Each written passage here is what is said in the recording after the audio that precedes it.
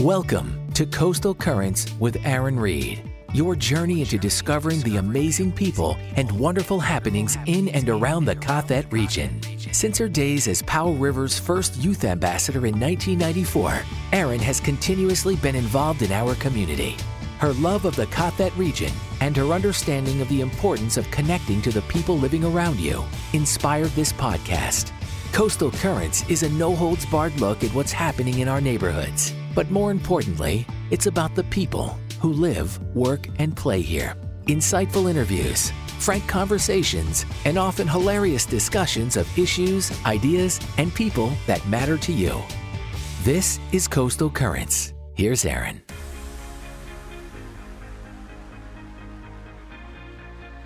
Welcome to Coastal Currents. I'm your host, Aaron Reed. In mid-July, Todd Caldecott joined me in the studio. Todd is a clinical herbalist and practitioner of Ayurveda with 25 years of clinical and teaching experience. He has both practiced and taught internationally, bringing students to Nepal to study classical Ayurveda, and in 2014 was a visiting Mitchell Scholar at Bastyr University. He is a registered professional member of the American Herbalists Guild and the National Ayurvedic Medical Association, and current director of the Dogwood School of Botanical Medicine. He is the author of many articles, research papers, and books, including Food is Medicine, Ayurveda in Nepal, and Ayurveda, the Divine Science of Life. Apart from practicing and teaching, Todd has a diverse background in the field of herbal medicine, which includes product development and botanical research in the non-timber forest products industry. Todd moved to Powell River in 2019 on his little farm in Wildwood, which now serves as the base for his clinical practice, herbal dispensary, and classroom. Get to know Todd Caldecott. Todd, welcome to the podcast. Thank you. So you were okay starting with a quick game of this or that? Sure. Let's do it. Okay. Second chance at love or second chance for your career? Second chance for love. Art projects or science projects? Art project. Hamburgers or hot dogs? Hamburgers. Cherished or respected? Oh, that's tricky. That's like a both one, hey? Yeah, well, I think a lot of them are that. I think if you're respected, you're cherished. Oh, that's a good take on that. I like that. Misunderstood after death or forgotten after death? Forgotten. That's kind of a morbid question. Camping or glamping? Camping. Netflix or Hulu? Oh, I don't know. I have no idea. Toys or candy? Toys. Ketchup or ranch? I don't think I've ever intentionally had ranch, but I've had ketchup.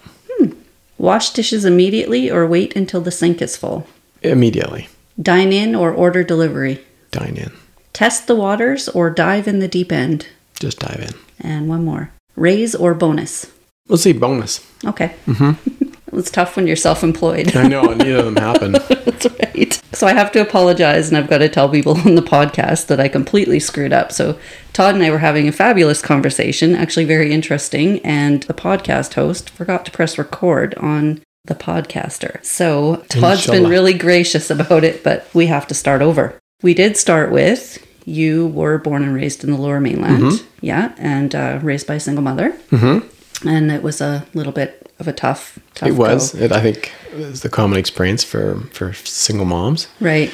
And who don't have all those economic resources. And I don't think my father never paid any child support. So, it was pretty rough for her. Yeah. And you were telling me about your grandfather. Yeah, he was French-Canadian, born in Dawson City, just at the end of the gold rush. So, his family were kind of from humble backgrounds. Right. And yeah, so he was a big part of my early life. I have some really early memories as a child. Like I definitely have memories of like vivid memories of being less than a year old and spending time with him or other people. So I have a lot of fond memories of being with him. He was great in the kitchen. He was a fantastic cook. He made wine from every single type of fruit in his yard. I used to spend time with him in the kitchen as he'd be decanting his wine and smoking a cigarette and hanging out with him while he was watching the Montreal Canadiens play. And our favorite activity was to go to the Fraser River, where they had dredged up a bunch of sand, and there were like sand dunes, and I would roll around on the sand dunes. And to me as a kid, my memory of them were being huge, but I don't think they were all that big. While he would sort of comb the beach and look for weird shaped driftwood, which he'd take back home and turn into various different magical creatures by putting eyes and feathers on them. And he was actually quite a skilled carpenter and cabinet maker. I don't think he had any formal training, but I've got one of his pieces at home. But he passed away when I was 5 years old. I definitely lost something. My life changed significantly after that. Right. And all the support that he provided to my mother also just vanished. So, things became a lot more difficult for her as well. Which then translates to difficult for you. Absolutely. Yeah, for sure. Mm-hmm. Yeah. And that was New West that you grew up in, correct? Well, we floated around the lower mainland. So, yeah, I think she was just trying to find a good place to live. And so North Vancouver or Boundary Bay, but eventually ended up in the west side of Vancouver. She remarried. So I grew up from about the age of 9 in West Point Grey near UBC. Okay. Mm-hmm. Which is a pretty nice neighborhood. Place, yeah. But it's now, of course, very bougie, but back then it was working class. Okay.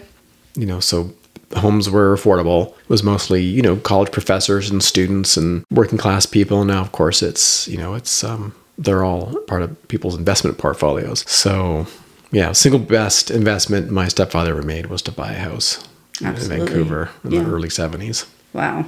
Mm-hmm. That would be a good investment. It was, yeah. As I said, it was like, $60,000 in 1972. And he was a pilot earning, like a junior pilot at a small airline earning $20,000 a year. So he was earning like 1/3 of his house's value in 1 year. I mean, that's just not possible now in Vancouver. It's a $4 million house. And so I don't know too many people that, make more than $1 million a year.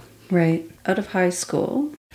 So in high school, I could do well in school if I put my mind to it. I usually would just do enough to pass a course, which meant that I spent a lot of my time actually not in the classroom. I figured out by about grade 10 or something that being on stage crew was a thing. I could get notes written up that would excuse me from different classes. So I spent a lot of time in the auditorium. And we just created a whole scene in there for ourselves. We had like speakers and music set up. We had like a lounge set up with all the stage equipment. And there's a big wrestling mat in there where we would like wrestle and listen to music. And then we could hear the principal, the click, click, click of her high heels coming to check on us. And we were so skilled at that as soon as we heard her key in the door, lights were off, music was off, we would just vanish, disappear. And she would enter into an auditorium that was completely black and probably was like, did I just hear something in there? And then she would leave and everything would come back on. So that's, a lot of how I spent my high school career. I was a skilled actor. We won a theater festival that was like a lower mainland wide theater festival.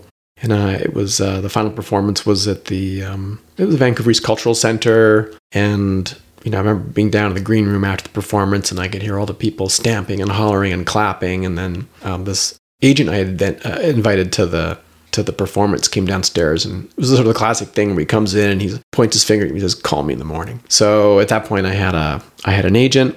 So I went right out of high school and became an actor, and mostly in Vancouver, film and television, right? Okay. Not so much theater.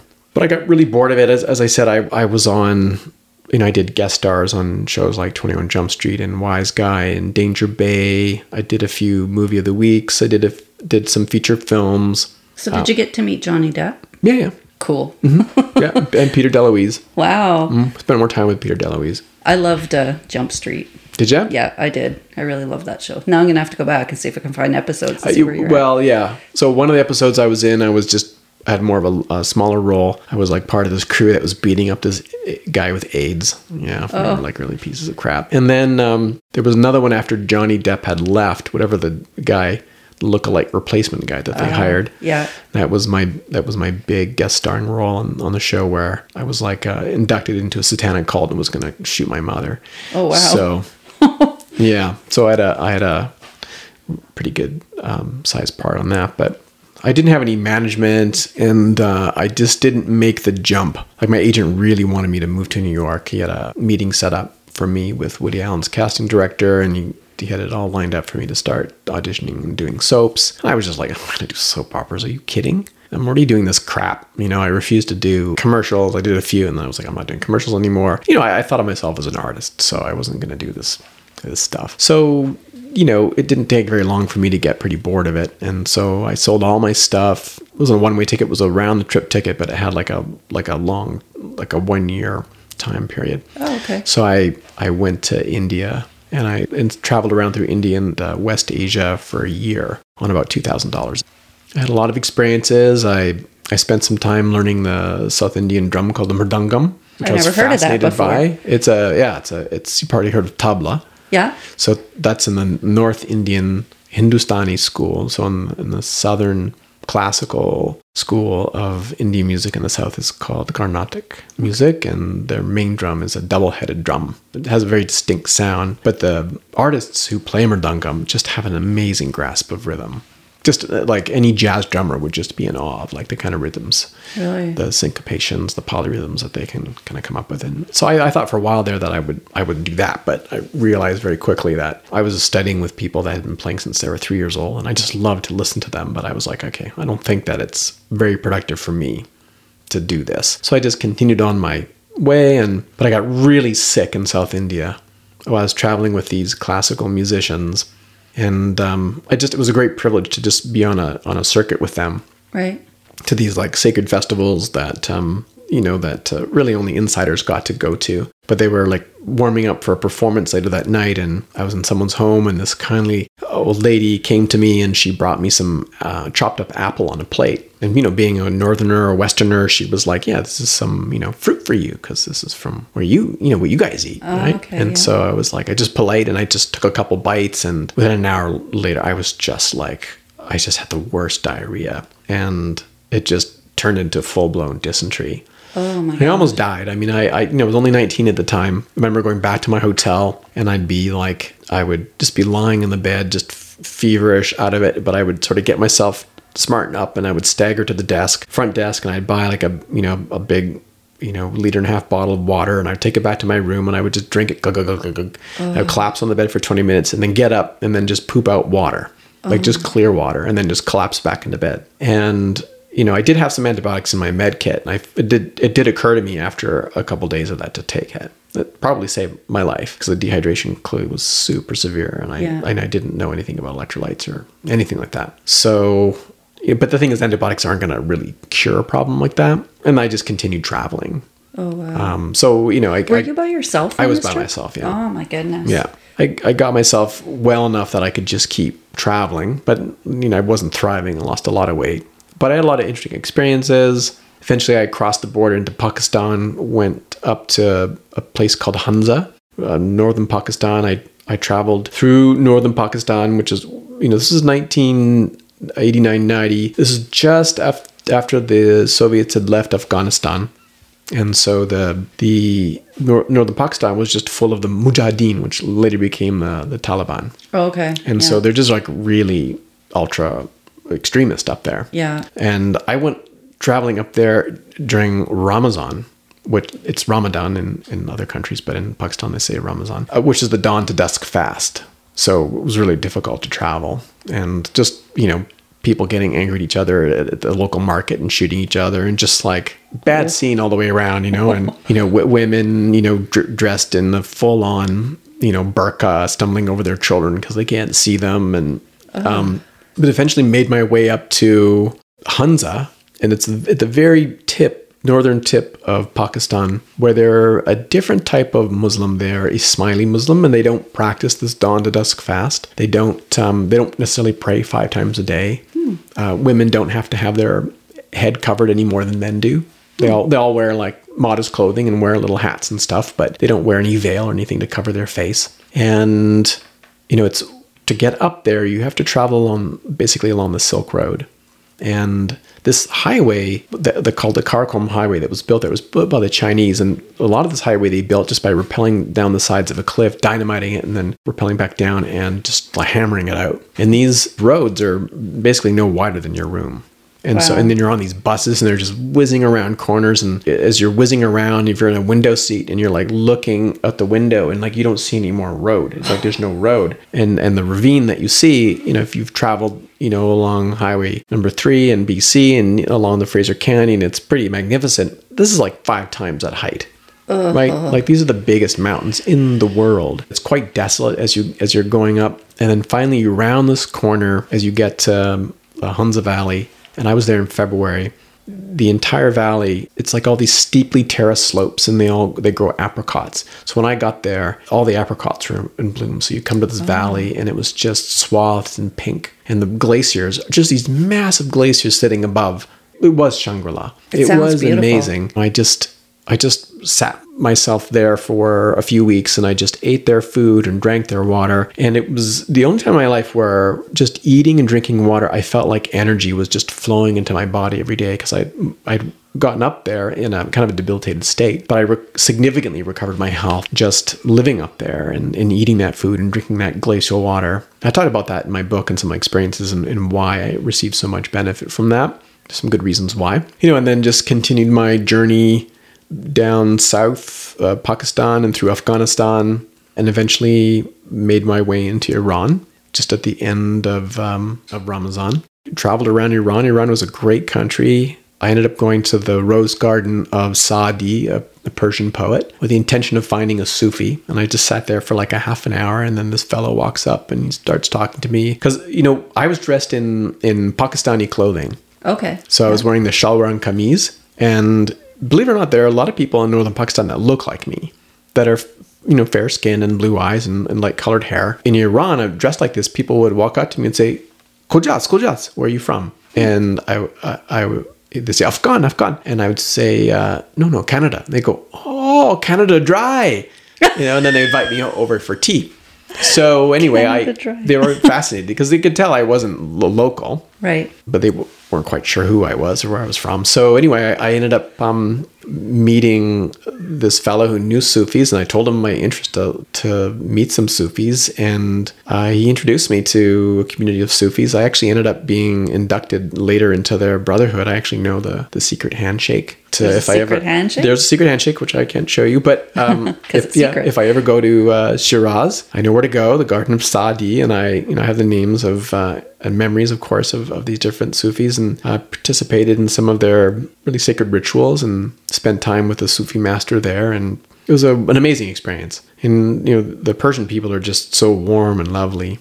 But it was like when I made my way up to the northern part of Iran, where they're a little more fundamentalist up there. And I had I'd gotten off the bus there. And this is actually on the way up there. They have these, what are called the Islamic Revolutionary Guard, or they call them Komite. They're basically like fundamentalist Islamic G.I. Joe guys. They're militaristic, and they all look the same. They all have this kind of like short hair and a short trim beard. And their main job is to kind of police everyone's ethics and morality. So they would come on the bus, and like they would inspect the bus and make sure that, for example, I had my sleeves rolled up, and they made me roll down my sleeves and button up my shirt. For sure, all the women, they made sure that their chador they were wearing was, covering their hair completely. If not, then they would, they would even cut their hair that was sticking out. Wow. So we'd gotten stopped on the way up to this little northern town called Astada. And they delayed everyone. They took me off of the bus, and they took me to their headquarters, and they went through all of my stuff. They listened to all the cassettes that I had. I had brought some classical Indian music. I had some books on like religion, like Buddhism. They went through all my clothing, inspected everything. They didn't find the money that I actually had sewn into my clothing, because the official exchange rate in Iran was terrible. It was like 40 rials per dollar, whereas in the black market it was like 2,000. So I had a bunch of bills like sewn into my clothing just to make it worth my while to go there. And I got their approval, and they put me back on the bus, and I kind of just sheepishly, apologized to everyone, but they're very used to these kinds of inconveniences. And we make our way to this little town of Astara, and I get off the bus, and for whatever reason, people knew that I was not Afghani or local, and so I just was swarmed with people. As soon as I got off the bus, they were all inviting me over for tea. They were so curious, like, why was I there? Oh. Because they hadn't seen a foreigner for like more than a decade. It took me a while to find a guest house. I finally found one, and the proprietor was so worried about having me stay there. He was like, I need some evidence, like you are who you are. Can you please give me your passport? I'm going to put it here in the safe. And there was no reason not to trust him. And there was like kids running around. He was like a grandpa like guy, as far as I was concerned, completely trustworthy. So I gave my passport, and then I went out for a walk. And at the time I was teaching myself to play the Indian bansuri, which is like a bamboo flute. Okay.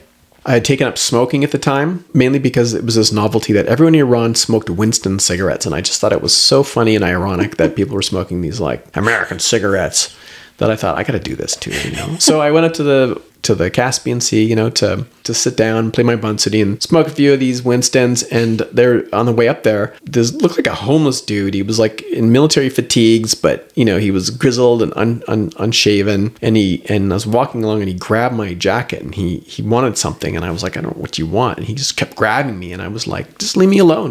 I already been through a 1 hour inspection. Right. I already, had been thoroughly reviewed. So I just sort of brushed him off and I continued walking. And then about 30 seconds later, a pickup truck just comes whizzing out of nowhere and comes right up on the curb in front of me. And then 4 guys jump out, 2 of them with machine guns, and they grab me and throw me in the back of the pickup truck. But I struggle. I actually took them a long time to get me in the pickup truck because I did this thing where I would like struggle and then I would go completely limp and they would drop me. And then they pick me up and then I would struggle and then I would go completely limp and then they drop me. And, I'd already been traveling now for like a good 7 or 8 months. So I had lots of experiences. And so they're put me in the back of this pickup truck and they got their machine guns trained on me. And I'm pissed off at this point. I'm like full on adrenaline. They've broken my flute in the process. Oh, no. And I'm screaming at them, you broke my fucking flute. And I'm banging the barrel of their machine gun with my broken flute. And I'm screaming at them, you motherfucker.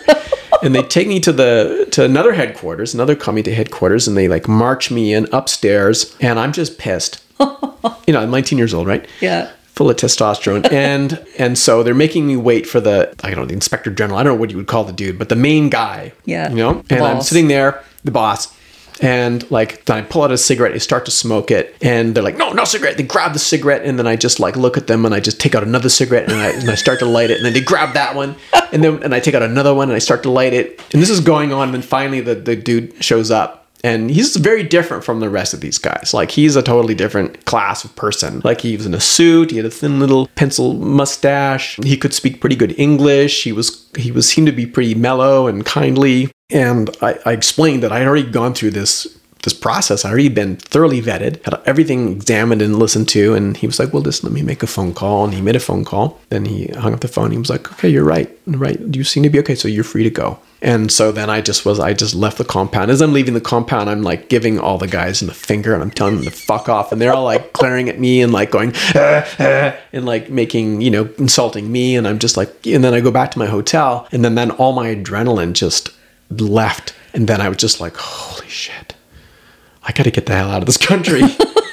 But up to that point, my experiences in Iran have been pretty good. Like, right. Really good. I met lots of cool people, but that was definitely a negative experience. And so, it was near the Turkish border. So I left Iran and, you get to Turkey. And then it's like for the first time in a long time, I'd seen like women, like, because in Pakistan, you didn't see any women there. As I said, they're all like in a burqa. Right. They're just, I said, there's like basically like a sack with this little, sewn net for them to see out of, stumbling over their children. In Iran, they all had to wear like big overcoats and a chador, which is like a head scarf. So you could see their faces and stuff. But I remember sitting on the public transit in Tehran and just seeing women on the bus, and they would stand separately. You'd see like a woman like holding onto the bar, and then her coat would drop, and you'd see like a little bit of her wrist. And I would like just look at her wrist and be like, and then I would look around and see all the guys are also looking at her wrist like, whoa, do you see that wrist? Whoa. It was just like we were all so deprived of the female form. I think it was just my imagination, and maybe it was just more of the case for me because obviously I was just on my own and traveling.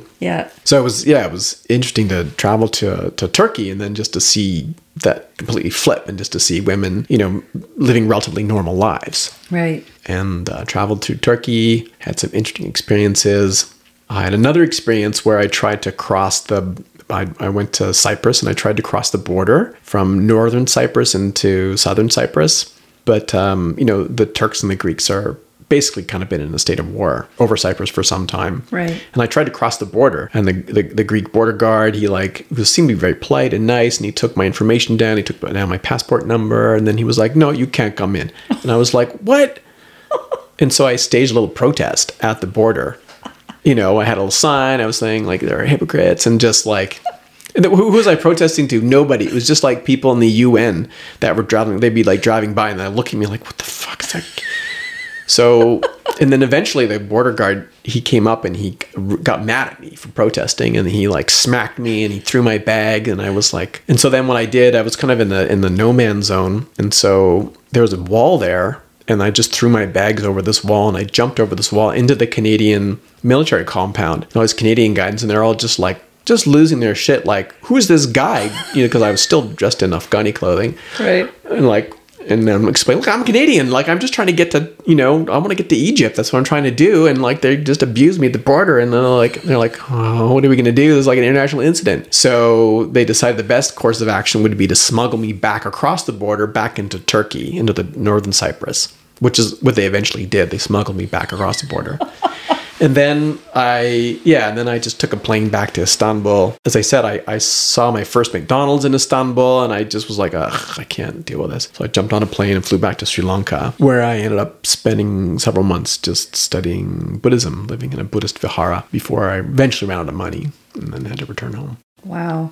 But I got really sick, as I said, and I had this chronic GI issue. So when I returned to Canada, I sought out treatment from a number of different practitioners, but it wasn't until I met an Ayurveda physician. Ayurveda is the classical system of healing from India.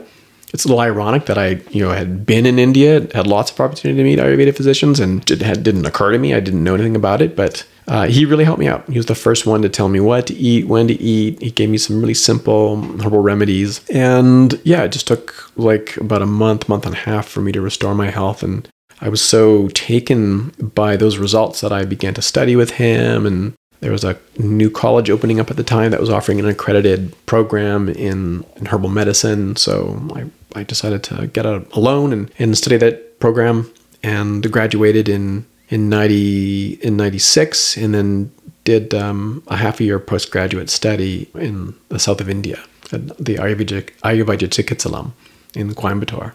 And then after that, returned back to Canada to practice. That's a crazy journey. Oh, it's just a few of the stories. I actually, when I look back on it, and I'm like, what the hell was I thinking? Like, when I think of all the things that I did and got myself into, I'm really surprised I'm here talking to you. It is a little, sometimes when I think about them, I just like a little, bit of beads of sweat appear in my forehead. I'm like, what the hell was I doing? Like, I almost died. Yeah. But you're young, and, and I'm sure the testosterone had something to do with it, just like whatever. So it's meant I've had lots of very interesting experiences in life. That's just a sample of some of the experiences I've had. But the funny thing is, you deal with the guys with the machine guns, but it's the apples that almost took you out. It's true. That's irony right there, right? Yeah, and that had happened well before that, but yeah, just something so innocuous. I mean, you think about there's no apples in South India. Like, they don't grow there. So they come from the northern part of India. So they come from the Kashmir area. So, by the time it gets down to South India, just imagine how many people handle that apple. Right? Gross. And so, the rule of thumb is you definitely never eat any raw anything in India. It's always got to be cooked. Right. I mean, if it's fruit, then for sure it has to be peeled. But even then, it's easy for cross-contamination to occur. So, it didn't take very much. It was just a couple slices, and, it was the most awful case of dysentery. As I said, it almost did me in.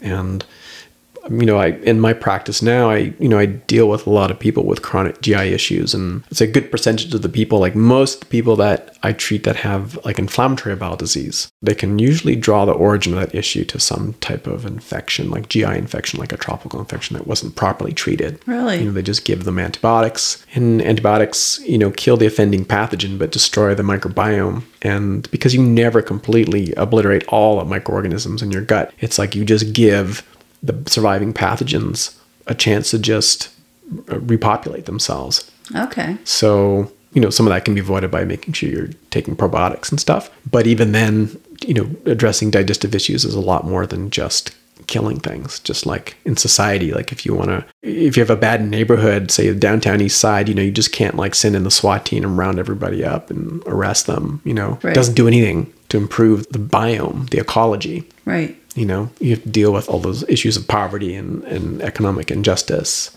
And so the same analogies apply to something like digestion too. It begins with the food you eat and how you eat it and combinations you eat it in and time you eat it.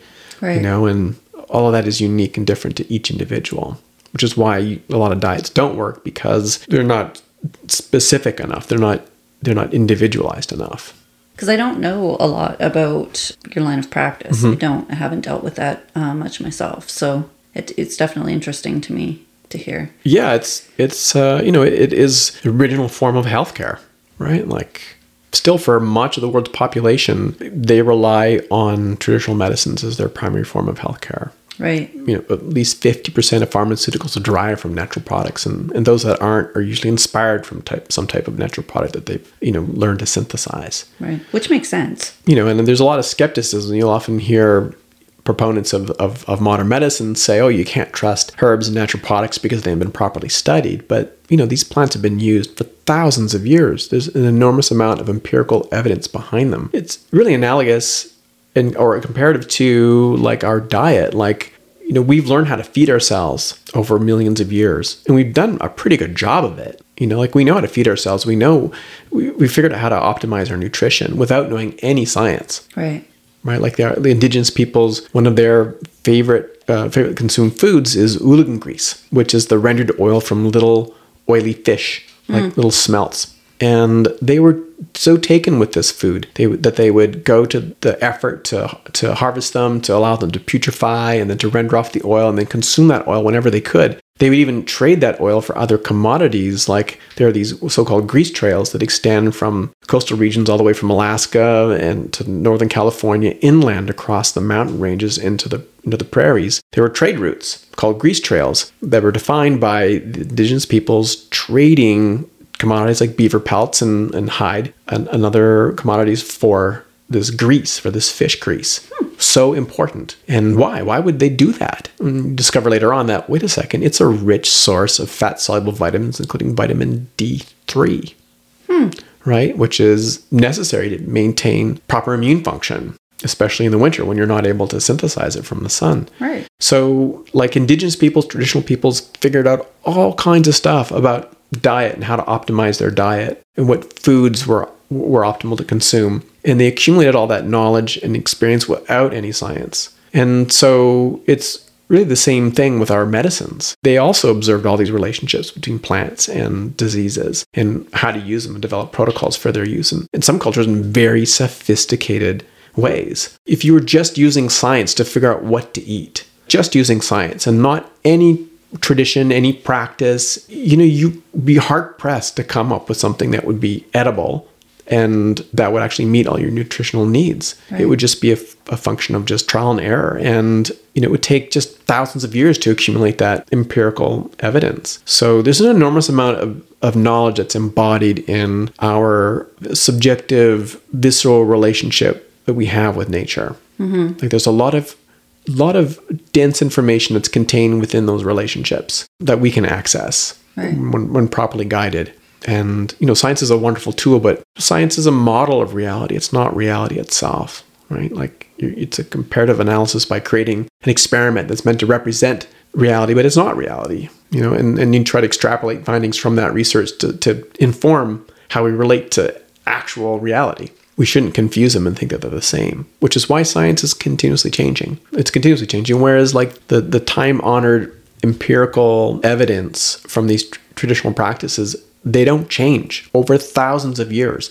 They don't change, not significantly. And I find that fascinating. And moreover, it's not just a curiosity. It works. These medicines work in ways that we simply don't have the ability or capacity to fully understand from a scientific perspective. But just because we don't doesn't mean they're not valid. Just like the thing with the diet. It's like, look at all these different amazing food traditions. You can't tell us that these people don't know how to cook and nourish themselves because they lack science. Like, clearly they do, right? And so, I think it's changing a lot now. Like, when I first started practicing, there was a lot of antipathy towards, what it is that I do. In 1995, the federal government wanted to ban some 95 different medicinal plants, including garlic and ginger. Because if you concentrate those substances and give it to an experimental animal equal to 1,000 times the actual level they would ever consume, it might have some kind of toxic effect. Or they might isolate or extract one constituent and amplify it and give it, and then see some type of toxic effect, and then attribute that to the food itself. Paracelsus taught was that the poison is in the dose, right? So you could definitely probably hurt yourself by consuming too much garlic. Right. Just like you could with too much water. Exactly. Yeah. Well, it's a perfect example. Yeah. Water. I mean, we all need water, and yet it'll kill you. Yeah. It's like the sun as well. It's like all this fear and concern that people have around the sun. There are some dermatologists that will say that there's no safe level of sun exposure. And yet what's become very evident in the last couple decades of research is that there's an epidemic of vitamin D3 deficiency in Canada. And it has huge repercussions for our health, with metabolic health, with immune health. And so it's just logically inconsistent to say that the sun, which is so essential for the synthesis of vitamin D, is also so dangerous. It's like water. I mean, you can definitely hurt yourself with the sun, but like water, you also need it. Right. Everything in moderation. In moderation, in the proper amount. And what traditional peoples were able to do is kind of observe and create those relationships and guidelines of those around those relationships. This is why when you go to a traditional country where they have a lot of sun exposure, they don't go outside during the day. They have this sort of siesta tradition where they hang out in the heat of the day inside under cover. The only people you typically will see outside are either people who are very poor or tourists walking around, taking photos of things, getting progressively more and more burnt. That would be me. Very well, quickly. You paid for the holiday, so I got to get your money out of it. So we went, when you finished your schooling and your practicum, and you came back to Canada, then you'd mentioned you'd moved to the Kootenays. Yeah, it's where I kind of got my grounding in some of the other facets of herbal medicine that relate to like wild plant harvesting and foraging and wild crafting, stuff that's certainly become very popular now. I was doing that like 30 years ago. And so I would wild craft medicinal plants and make different remedies and sell them at the local co-op. I was living in a community called Proctor, and at the time the government had opened up our watershed to be logged. And so instead of engaging in the typical battle between environmentalists and loggers, the community decided they would do an end round around that process and log it themselves. So they applied for tenure themselves, and they created a community business, basically, and they created an ecosystem-based plan where they could harvest timber sustainably. And I suggested that they hire me to conduct research on non-timber forest products, which is basically just all those plants that are out there in the bush that don't have any economic value in terms of lumber, but have value in terms of medicinal properties. Right. And so the idea was that we could do a value add here so that maybe we could offset some of the decrease in income we would get from having an ecosystem-based plan for logging, that we could supplement that by creating an industry around some medicinal plants. So we have had about 12,500 hectares of territory in the Proctor watershed, just to the east of Nelson. And we did a botanical survey. We looked for different medicinal species that have potential economic value and medicinal value. And then, after doing that analysis, we discovered that there are a few key species that seemed particularly abundant or interesting. So then we began to conduct sustainable harvesting trials to see how much we could harvest in a particular area and then measure that regeneration. So it was a pretty fascinating research project. Yeah. But unfortunately, we lost our funding. There was a change in government. It was the end of the NDP. Liberals got elected. They cut our funding, and so that was it for that project. We couldn't progress with it, unfortunately. So after the Kootenays, I moved to Calgary. I eventually became the clinical director of herbal studies at Wildwood College. So I developed their clinical program. I taught. I was like the dean of the college, and also practiced there as well. And then raised a bunch of kids there too. Had 3 kids. Oh wow, 3 kids. Wow, in Calgary. In Calgary, yeah, for a while. I was 6 years in Calgary, enough to traumatize me. Yeah. So where'd you go after Calgary? I got headhunted by a supplement company, to Florida. And, it was a pretty enticing offer. It was like the middle of winter in Calgary. I was done with that. And so I remember that, like, flying there and the day we arrived, we like took the kids to the beach. So, earlier in the day, we're like just shivering cold and -40, and then we're at the beach in shorts, the kids like just running around in the surf. And so it was pretty fun from that perspective. And the company didn't have a place for me to work. And so they just had me work from home. And so it was great. I was able to work for a few hours a day, meet all my targets in terms of what they needed me to do, and then I could just go to the beach. And that was a pretty good lifestyle. But then eventually they brought me into the office, and I had to warm a seat in an office, and that was the beginning of the end for me. Yeah. Because I realized that there was no way I could be productive all day, because all they would do was just give me more work. and they weren't inclined to like give me more money. I had this sense of, oh, I need to learn how to waste time. And, that just didn't make any sense to me. Yeah. But that's a survival technique that I realized that a lot of people in the corporate world have to do, which is that you have to just be moderate in how much work that you do. You gotta do enough, but you can't do too much. And you end up having to sort of waste a lot of time. Right. It seemed incredibly inefficient. And then also I grew to understand the way they ran their company and the kind of products that they developed, that they just didn't have really any expertise, and that they were really just a marketing company, which kind of confirmed everything that I knew and had been teaching about herbal medicine. They just kind of confirmed that for me. There were some big issues with some of the quality in their product and stuff. And I wasn't shy about sharing my opinion on those things with the president of the company. And I think that didn't go over so well. So, yeah, we arrived at a decision where it was probably not the best thing for me to continue working there. So I moved back to Canada. Fair enough. Yeah. Where did you land back in Canada? In Vancouver. Back in Vancouver. And unfortunately, it was the early 2000s and or mid 2000s, like 2005. So Vancouver was becoming just progressively more unaffordable. Right. So it was difficult to kind of come back and restart one's life with 3 kids in tow, and especially in the field of work that I do, which is, as I mentioned, I went to school all that time, did all that training, but very little training in actual business. Just really, really basic stuff, but not enough to really understand about how to be an entrepreneur. And that's probably because most of the people teaching didn't know how to be an entrepreneur either. I mean, that's a very particular skill set. Right. Right? Yeah. Like, I'm not even sure if I had an MBA, if it would have benefited me, but it would have been something. Yeah. But I realized that what was required of me to be successful was something very different than what I was trained in doing.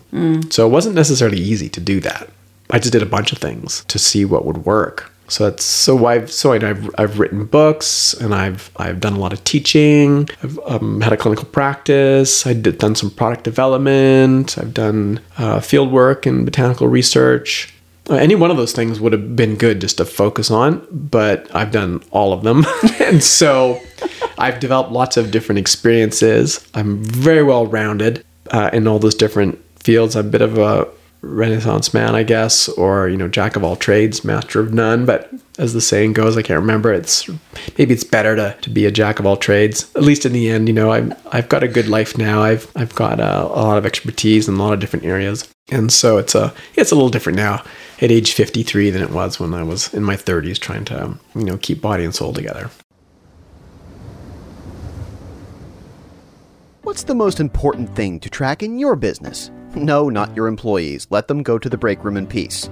The correct answer is money. You probably guessed that would be where this ad is going. This is why bookkeepers exist, of course, and why it's smart to hire the most accurate, fastidious, knowledgeable, and honest bookkeeper you can. And that's why so many businesses have turned to Erin Reed and Banking on It Bookkeeping.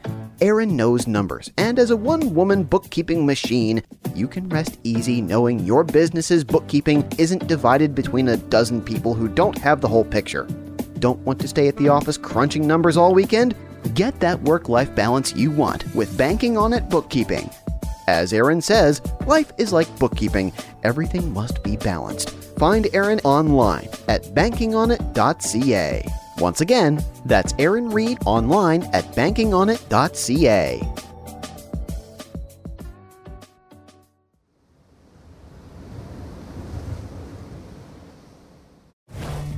This is Coastal Currents with Erin Reed.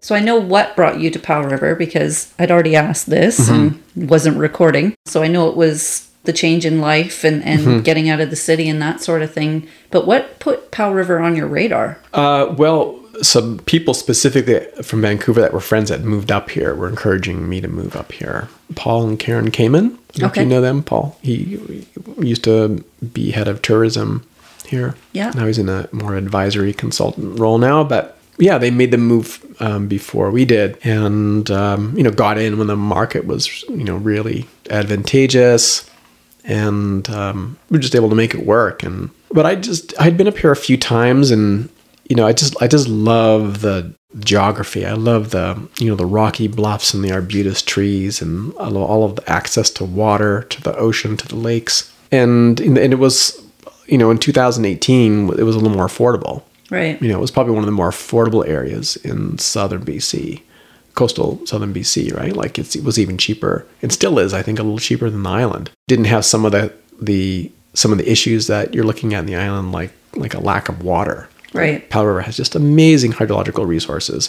But the real big surprise for me was to discover just what a great community it is here. And I feel like it's because of the two ferries, and it gives people kind of a sort of isolated feeling like we're on an island. And I feel like people here just have a much stronger sense of community than in a place like Vancouver, where I tried to make it work for a number of years, and it was really difficult to generate energy and attention. People are very flaky in Vancouver. They don't show up to things that they say they're going to show up to. But here people do. Yeah. There's a good community involvement. And so that was a big and very welcome surprise. It's just a wonderful community. But I have to say, here you have trouble getting people to agree in advance that they're coming. Okay.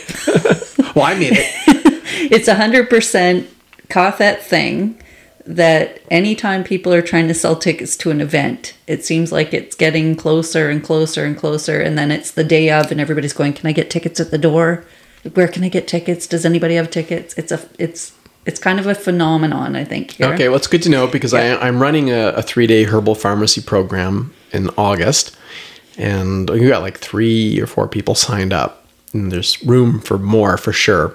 Yeah. So hopefully we get more people signing up soon, because it's a pretty fun program. 3 days of just like, exploring herbal medicine from a practical perspective and making a bunch of medicines. Oh, cool. Mm-hmm. So is that like going out in the bush and actually... That's part of it. Oh, yeah. I mean, just 3 days, right? So it's hard to distill, 25 years of my experience into just 3 days. So It's pretty focused on medicine making. And then I do take the students out for like a half a day, and we do some wild crafting, some harvesting. We come back, we make some medicine out of that. That's just cool. Figure out what usually what we've been harvesting the last couple of years is Epilobia angustifolium, which is the fireweed. Oh. Fireweed root. Okay. Yeah, we use it for prostate disorders. Oh, It's pretty effective for that. What do you use dandelions for? Dandelion, I mean, it's a food, right? Like the leaves are a food. So, and you can make like wine from the flowers. Just remove the greenish bracts. It makes a really nice wine. Really? The leaves the French name is pissenlit, which means piss in bed. Okay. It suggests that it's a diuretic, and that it is. It's actually a potassium-sparing diuretic. So it doesn't usually create the problems that you find with some conventional pharmaceuticals that are diuretic that might be used for things like hypertension. The leaf is like very mild, like urinary antiseptic.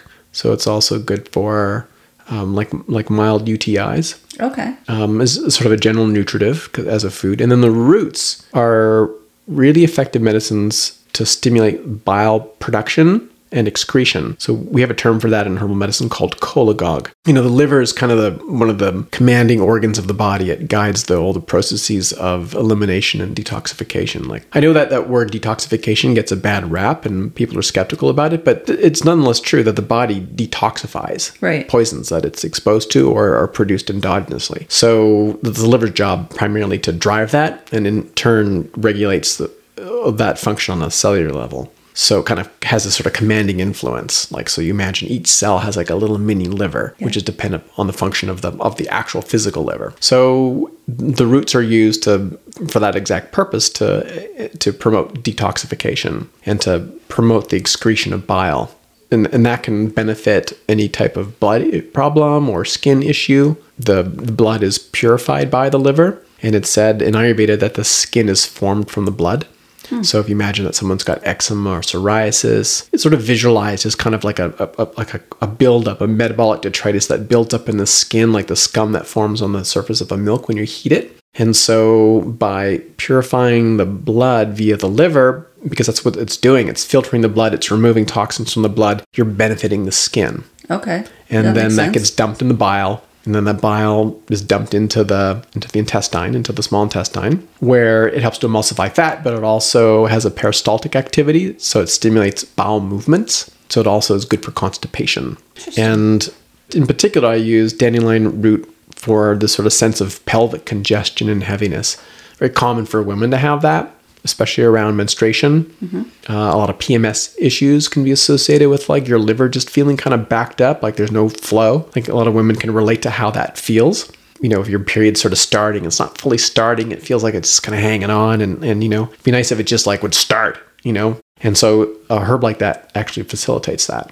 Really? And you take that premenstrually, like say from day 14 until you start to menstruate. It's really good for dysmenorrhea. So for like painful menstruation, it's good for a lot of the PMS issues. You know, the liver's responsible for detoxifying hormones like estrogen. So the only way to get rid of the estrogen in your body is actually via the liver, excreted via the bile. So it has so many key functions. You know, dandelion has like a lot of utility. It's a food, it's a medicine, it's beautiful. The root part's valuable for that. How Yes. do people, you make a tea out of it, or? Yeah, you can make a tea out of it. I mean, a lot of what's popular is the dandelion coffee. And you just take the roots out, wash them off, and roast them in the oven at low temperature for a while until they're hard and brittle. And then just grind that up into a powder. Finer the better. And then just add hot water to that, and then drink it like an instant coffee.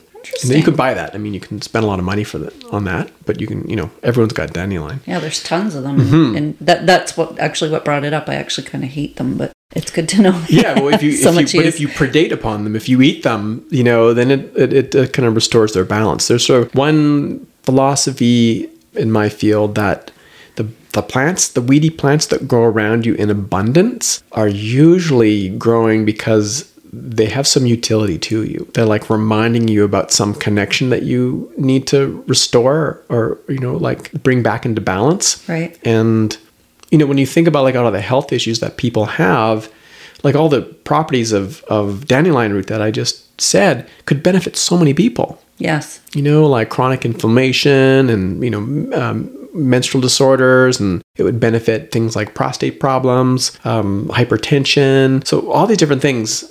You know, and you're spending all this money on pharmaceuticals, you know, looking for solutions outside of your immediate sphere of influence. You might have medicines that are, you know, you consider to be noxious weeds, which are saying, hey, I'm right here for you. Yeah. You know, and it suggests that, you know, we can take a view of nature and our relationship with it as indifferent nature can seem to our individual plight.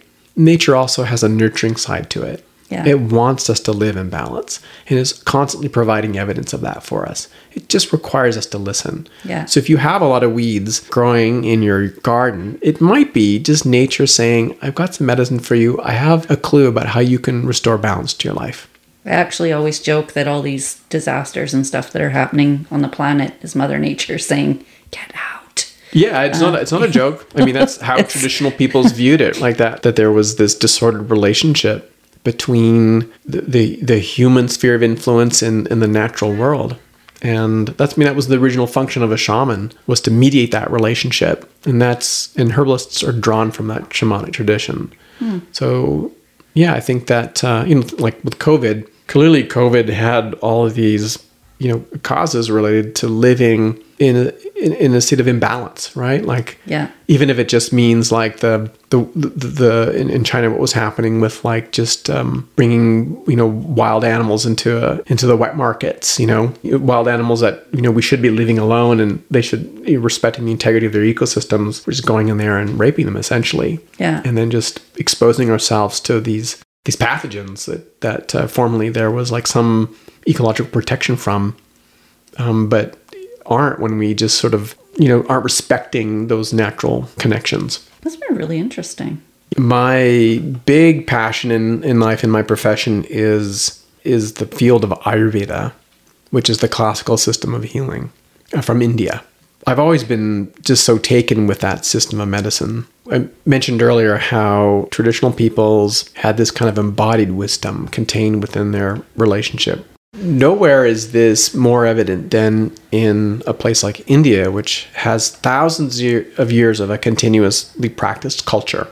of course, we're all ancient peoples. We can all draw back our origins to, Africa. But in terms of maintaining like a continuity of culture, I mean, you and I, white people, we don't have our connection to, I don't know what your heritage is, but you're probably Northern European. But, I don't know. I'm guessing you don't have any like deep connection with those ancient European traditions. No. Right. But in India, people do. Right. Right. Like they're living on the land of their ancestors. Like if you take someone's home in like Varanasi, India, and you start digging in their living room and you just keep digging down, you'll find all these cultural artifacts that, through the layers of sediment that go back thousands of years. Right. Like our indigenous exactly. here. Yeah. And so, and there's been some damage through colonization in India as well, but much less so than other parts of the world. Right. And so they have this amazing system of knowledge that connects their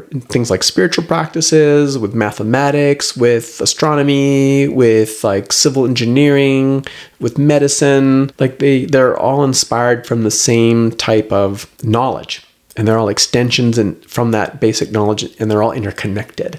So it's just an amazing repertoire of knowledge that informs how you can move through life. And so it's just this amazing source of embodied knowledge. So Ayurveda literally means like the knowledge of life, or the divine knowledge of life. So as a physician, it's not practicing medicine. You're just studying life.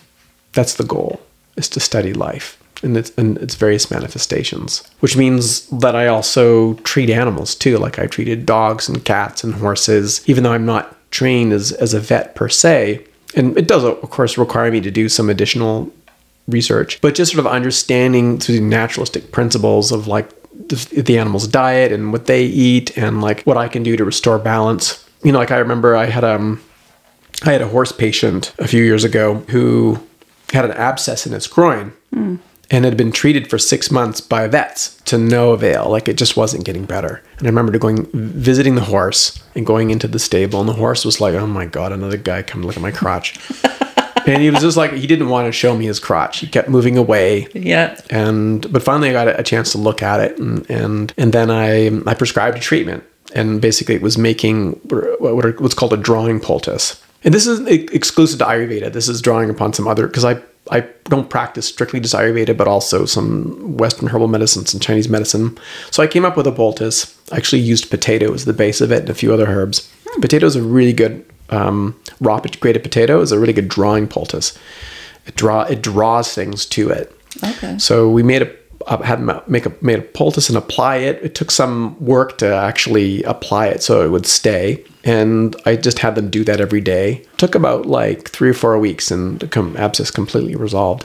And I remember going to visit the horse, and when he saw me, he got really excited. He was giving me kisses. And like he knew, even though I wasn't the one administering the treatment, but he knew that it was me that had come in and assessed him and had originated this treatment. Like he knew that. And he was really happy for me to look at his groin. Yeah, it was like a really rewarding experience. So it's just an example of like how efficacious the medicine is, but also if you kind of understand the basic principles of healing and you have some practical experience with that, then you can apply it to many different other creatures and many different types of humans. Right. You just need to understand the uniqueness of each person, of each animal, and then make sure that you modify your treatment as appropriate to that. So Ayurveda is this amazing system that provides all of this deep understanding in a system which is just innately intelligent. We were talking earlier about like science. Science is based on this model of quantification. You can't really conduct any science unless you obtain some data. Right. Right? You always hear that.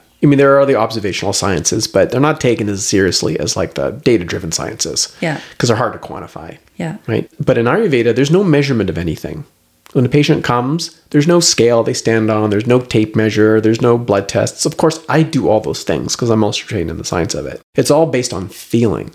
How do they feel? And by feeling, it doesn't mean like some kind of vague feeling. It means like qualitative differences. Ayurveda is based on like understanding qualities like hot and cold, heavy and light, wet and dry, and the patient expressing those qualities. So if someone has a lot of coldness, then visualize it as a disease or of coldness. So then we apply measures which are warming in nature.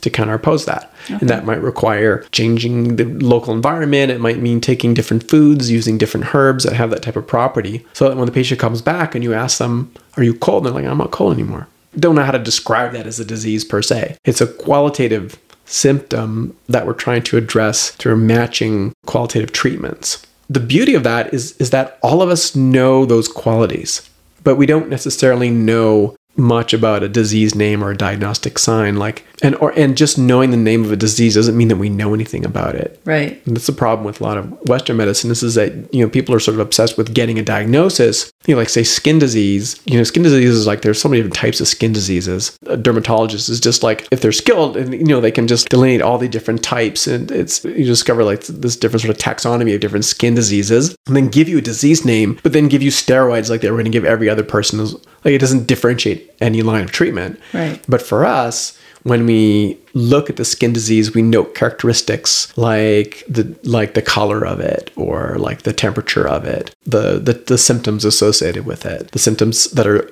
generally associated, like other symptoms, like what's their digestion doing, like do they get headaches, or what time of day does it typically worsen, and kind of come up with a protocol based on all those different qualitative factors and apply a treatment based on that. And then people innately feel better, right? It's curious, like in Western medicine, it's a case where like you can treat a patient and literally kill them and say you had a success in treatment.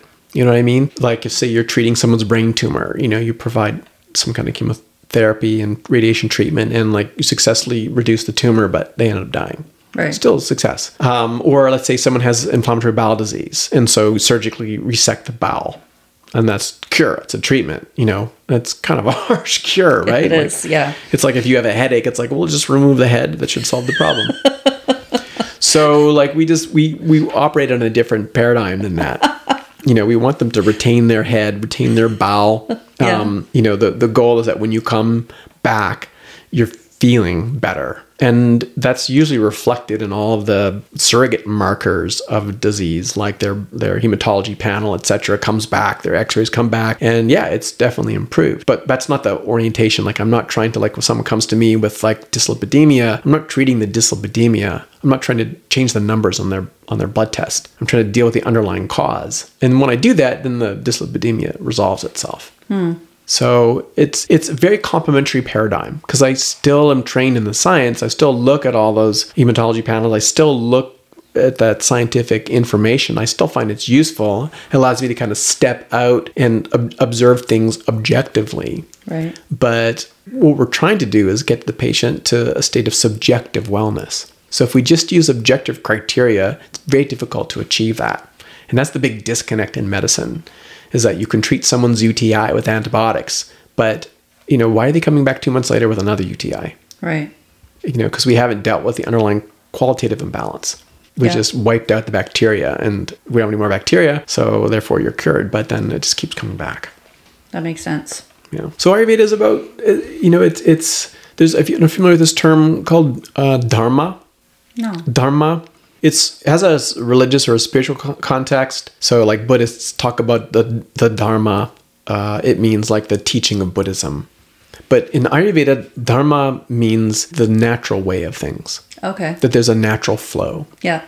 And that this is really what healing is all about, is to align ourselves with these natural principles. So that for example, there's a practice in Ayurveda called Dinacharya. Dinacharya means to follow the day. It means that you structure the way you live each day according to the signals you get from the natural environment.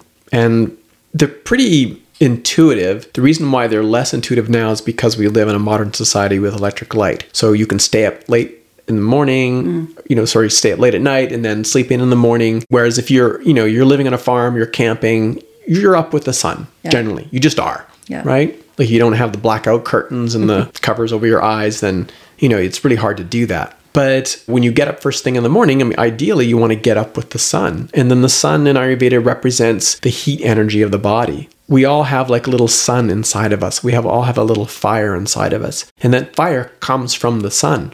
And so as the sun gets higher in the sky, that heat energy in our body gets increased. And that relates to our digestion. So as the sun gets higher in the sky, if we haven't eaten yet by around noon, we're hungry. We're ready to eat. Yeah. And that's when Ayurveda recommends you have your largest meal on the ascent of that curve. And then as the sun begins to set towards the horizon, it's recommended to have another meal, but not so big, because now the heat energy of your body and in the environment is starting to decline. So Ayurveda would say, have a big meal in the beginning of the day and a smaller meal at the end of the day. It makes a lot of sense. I mean, most cultures have this idea of eating like a king or a queen and dining like a pauper. It reflects a naturalistic relationship with the environment. But what most people do is they eat a light breakfast, they snack during the day, and they come home and they have a massive dinner and then sit in front of the TV with a pint of ice cream, right? And then wonder why they're not hungry in the morning and why they're gaining weight and why their metabolism sucks and why they got thyroid problems and, now they got heart disease. And Stop talking about me. We can fix you pretty quick. So the thing is, if you kind of flip the script and kind of look for the inspiration in the natural environment and natural rhythms and cycles, it will inform how we live our lives. Right. And how to restore balance to our lives. So Ayurveda is all about that. It's all about looking for those cues and clues in the natural environment to bring ourselves back into a state of balance. So that's what's meant by dharma. Okay. And so that's what I'm trying to do as a practitioner, as a physician of the Ayurveda, is to teach that concept and employ it to whatever extent that you want. I mean, I'm realistic. I mean, I'm not trying to turn people into, wise sages. I mean, everyone just needs to live their regular life. But isn't it nice to know how you can live a life free of a lot of impediment? It just allows for an easier life. And then you can decide to what extent you want to practice this dinacharya, because it can be very involved. There's a whole series of things that you can do, this routine that you can follow. So I teach that. And then, I have my patients. There's some basic ones like getting up early, having a breakfast which is kind of rich in protein and fat. Make sure you're getting exercise early in the day before noon. That helps to reset your serotonin levels. So you think of things like sleeping, like insomnia. A lot of people have issues with insomnia, which is a characteristically modern disease. Not something that's so common in traditional cultures for people to have insomnia. For example, a lot of insomnia can be related to people just not getting enough exercise earlier in the day. When you get exercise, your serotonin levels increase. And they should naturally increase, your serotonin levels naturally follow the path of the sun. So your serotonin levels are going to peak when the sun is at its zenith and then decline thereafter. So if you're living your life according to that same flow of energy, you'll rebalance your serotonin levels. And it'll help deal with problems like depression. So Ayurveda says when you get up in the morning and you've got all this heaviness and from sleep, you want to shake it off by engaging in some kind of physical exercise. It removes all of the kind of metabolic wastes that have accumulated while you've been sleeping. It kind of clears them out. It activates your digestion so you can eat a big meal and really nourish yourself. And then, as you make your way through the day and then the sun begins to get closer to the horizon as it begins to set and your energy levels begin to decline, kind of makes you a little bit sleepy. And then, you go to bed, hopefully, by 10 o'clock or something, and your serotonin levels are really, really low. And so then you fall asleep and low serotonin levels allows you to enter into REM state. But then a lot of people with sleep problems, they don't get past REM state. They don't get into the deep sleep. So what we've observed is that actually, after the REM state, there is this burst of serotonin that drives you into deep sleep. So you need a little bump of serotonin, like a secondary bump of serotonin. It's like an echo. So you have the initial big wave of serotonin during the day, and then a little secondary bump of serotonin that drives you into deep sleep. So you can explain this, like the neurobiology of it. You can explain it. Ayurveda would just say, it's like an energetic qualitative thing, which is that you want to follow the sun. You want to be active and dynamic in the middle of the day and shake off all that congestion during the day. And then in turn, it'll help you sleep at night. Or just like urinary disorders, Ayurveda says that first thing in the morning, you should drink around 750 ml of water. And so a lot of people have problems like peeing, having to get up and pee at night. A lot of people have sensitive bladders, where they're trying to sleep and their bladder fills up a little bit and they got to get up and they got to go pee. Yeah. So what Ayurveda suggests is you drink all this water first thing in the morning and you stretch out your bladder so it's really full, and then it just collapses upon itself as you excrete all that water, and it sets your bladder for the rest of the day. So stretching out your bladder first thing in the morning and allowing it to collapse means that your bladder is less sensitive. And then that's basically a cure for a lot of people that have like nocturia, like having to pee at night. Lots of elderly people have that issue. Yeah, right? and I mean, there's other reasons, like there's prostate problems and there might be chronic UTIs, and all those things need to be addressed. Yeah. But just as a basic approach, having that a couple glasses of water first thing in the morning, it just regulates bladder function for the rest of the day. And is sort of an end run around some of these issues. And I've definitely had many patients over the years that, that's the main thing that we do, and their bladder issues resolve or partially resolve. And then if that doesn't do it, then, there may be other reasons why that we need to address. But we address those basic things first, to remove potential obstructions by aligning themselves with these natural cycles and rhythms, and then see what washes out. And then if there's stuff that's still there, then we can treat that. We know it isn't like caused because of being out of alignment. Right. So are you seeing patients here in Powell River? I am. I came up here in 2019. I was just getting to know people. I've been doing like online consultations for many years already. And I went away to teach in Nepal. Like I bring students to Nepal periodically. I work with a family of hereditary physicians. Their family has been practicing Ayurveda for 800 years. Holy cow. And I bring students over there to study with them. Wow. So that's what I had done in early 2020, is I went to Nepal with a bunch of students, and we were there for 5 weeks, and then I extended my trip a little bit. But I got caught up with COVID there. I got stuck in their lockdown. So I actually ended up spending another almost month being trapped in India, and I had to charter a flight to get out of there. Oh my goodness. But anyway, when I came back, in the middle of COVID, I just didn't have the ability to kind of connect with people. Yeah. So that's just happening now. So I'm just starting to see new patients, because the way to build a practice is like not to spend a lot of money on advertising. It's just word of mouth and getting to know people. Yeah. And that's what I'm just trying to do now. Just do some outreach, and I'm fortunate I can have a little more of a casual approach to that, because I do so many other things, like I teach and I write books, and I have patients like internationally, and I do some product development. And so, but my heart is really in seeing patients. That's where I get the most satisfaction, is out of helping people. Yeah. That is the most rewarding part. So I'm looking forward to doing more of that. And what I've been able to do in Powell River is have like a sliding scale, because obviously folks here don't have as much money as people do in the city. And I'm really aware of healthcare costs. And so I have a lot of flexibility in that. I had my price that I charged in Vancouver, which was quite steep. I mean, I don't think I could afford to see myself, like it's like $250 for initial 90-minute consultation and $180 for a follow-up. But here in Powell River, it's like 90 and 60 as a starting, and then I have flexibility even beyond that. I've seen a number of folks that I haven't charged them at all. So but that's the thing that interests me most, I think, is helping people. Well, that's really nice. Yeah. Yeah, and I guess the only limitation, as I said, is that it is entrepreneurial. And I wish that it was better recognized by society. Like, we could save the healthcare system so much money.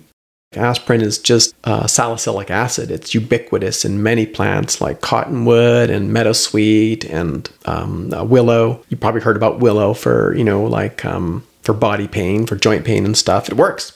It's effective. It brings down your fever. And that's been known for thousands of years that these plants have that property. And the Bayer Drug Company did in the late 1800s is they took the salicylic acid and they stuck an acetyl group onto it to create a novel compound, which they then marketed as aspirin. The only problem with it is that the acetyl group made it toxic. So ASA, we know that ASA has some toxic effects. Like it irreversibly kills platelets, which is why it's being used to treat people that are a higher risk of stroke, that have kind of sticky blood, that produce too many platelets, usually because of some kind of underlying inflammatory disorder. So instead of treating that, and resolving the issue in their diet, they'll just give them aspirin or baby aspirin and say this will prevent your stroke. But it messes up your gut. It's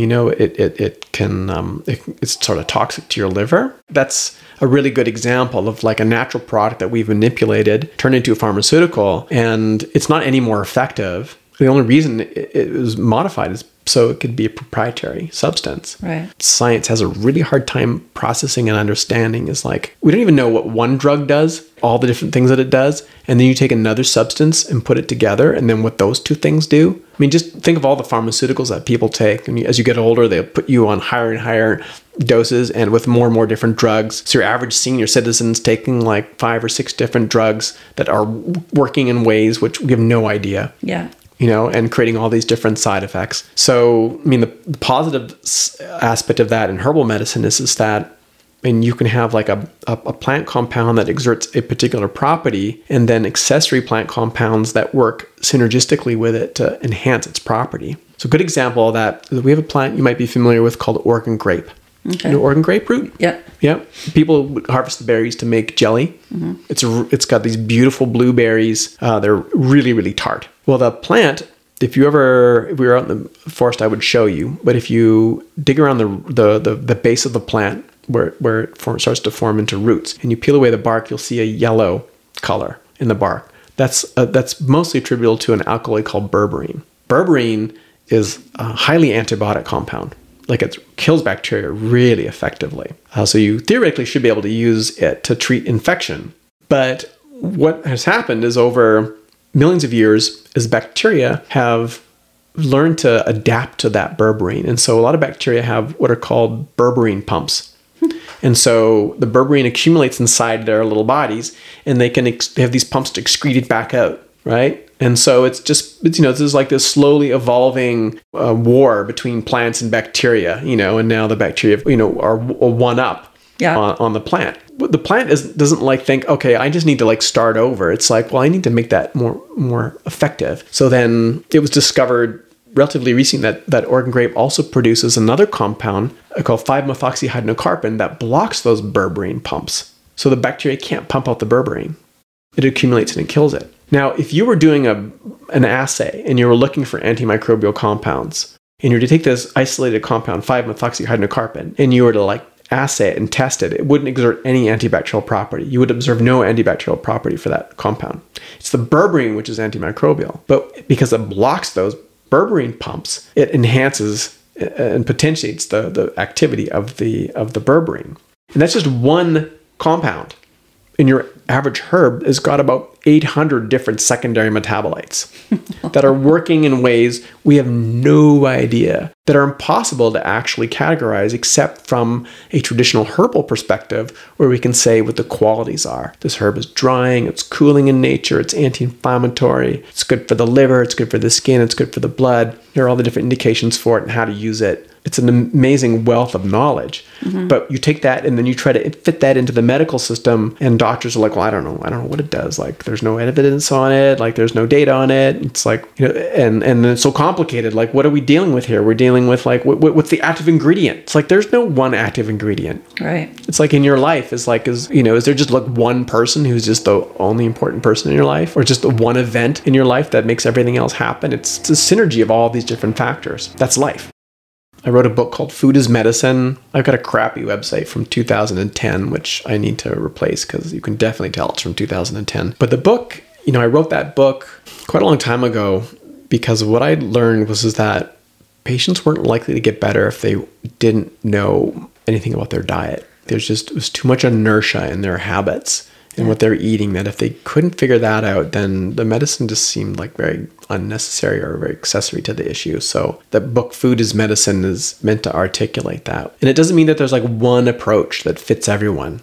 A lot of, diet books out there, they've got one angle. It's right. Vegan diet, it's a low carb diet, it's the lectin diet.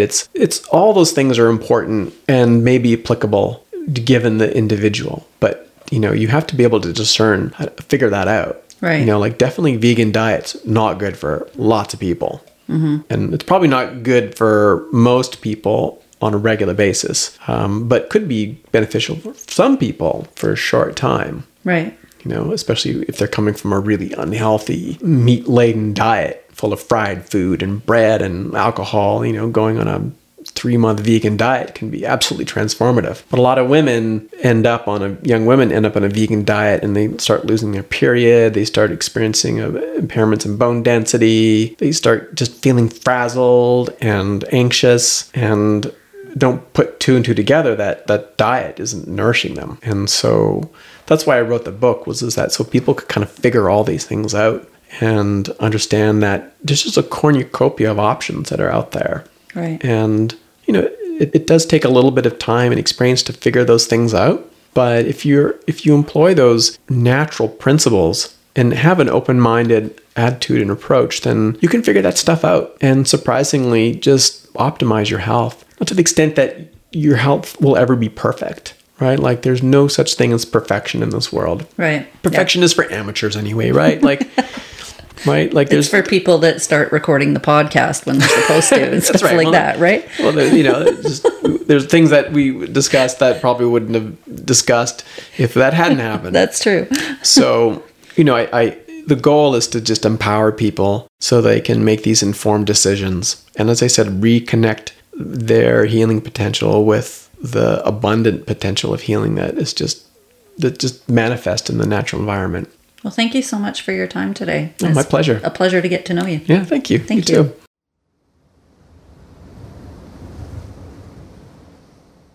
What an interesting interview I had with Todd, and I have to really thank him for his patience. For the first time, I'd forgotten to hit record at the start of the interview, and unfortunately we missed some good content when we went over, but as Todd said in the interview, there was plenty of things we talked about that I think maybe we wouldn't have if that little glitch hadn't happened. So hopefully in the future I will remember to hit record.